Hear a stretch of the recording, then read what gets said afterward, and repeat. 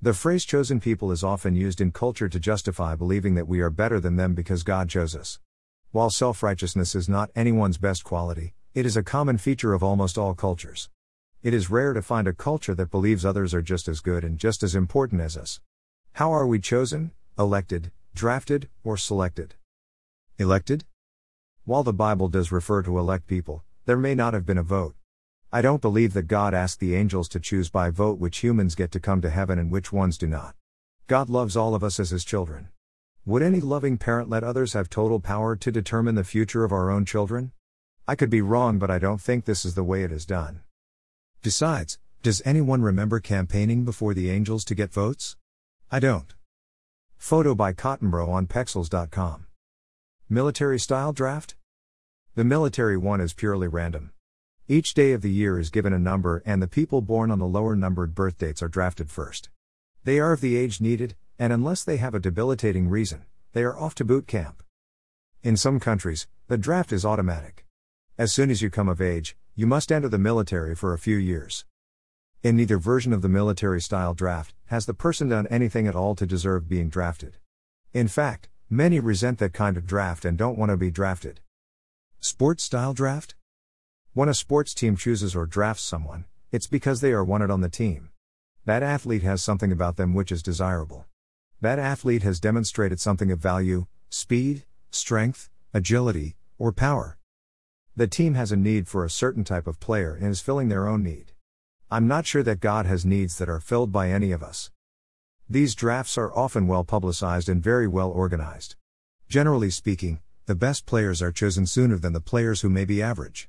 There is an amount of pride that goes with being chosen in the early rounds. They have worked hard and been recognized for their efforts, talents, skills, and work ethic. It is easy for those of us who believe we were drafted by God for His team because we were such great people. However, I don't remember working hard to be drafted by God's team before I became a Christian. In fact, one can say I lived a life that was the exact opposite. Selected? Let's face it, we feel pride only because we forget who we were and what the Bible says about us. We are told to be humble, not arrogant, not proud, and certainly not posh. From 1 Corinthians. Greater than for the message of the cross is foolishness to those who are perishing, but to us who are being saved it is the power of God. Greater than.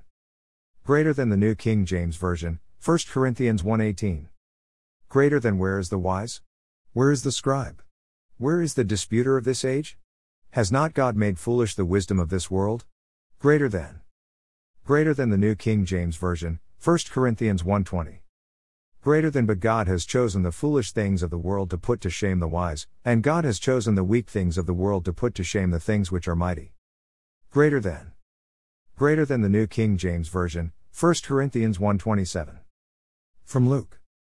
Greater than when you are invited by anyone to a wedding feast, do not sit down in the best place, lest one more honorable than you be invited by him, and he who invited you and him come and say to you, give place to this man, and then you begin with shame to take the lowest place. But when you are invited, go and sit down in the lowest place, so that when he who invited you comes he may say to you, friend, go up higher. Then you will have glory in the presence of those who sit at the table with you. Greater than. Greater than the New King James Version. Luke 14:8-10. Lastly, let's remember that Christians are not doing the best that they can do if they focus on being God's chosen. After all, they are only a branch that's been grafted into the original bush as a branch. Not only that, it is more accurate to call Christians rescues, just like the pets in the animal shelters. Just like rescue animals had an owner before and need a new one, our previous owner was our selfish, self-centered heart. Our new owner is someone who wants us to look beyond our own horizons and treat people with compassion and love.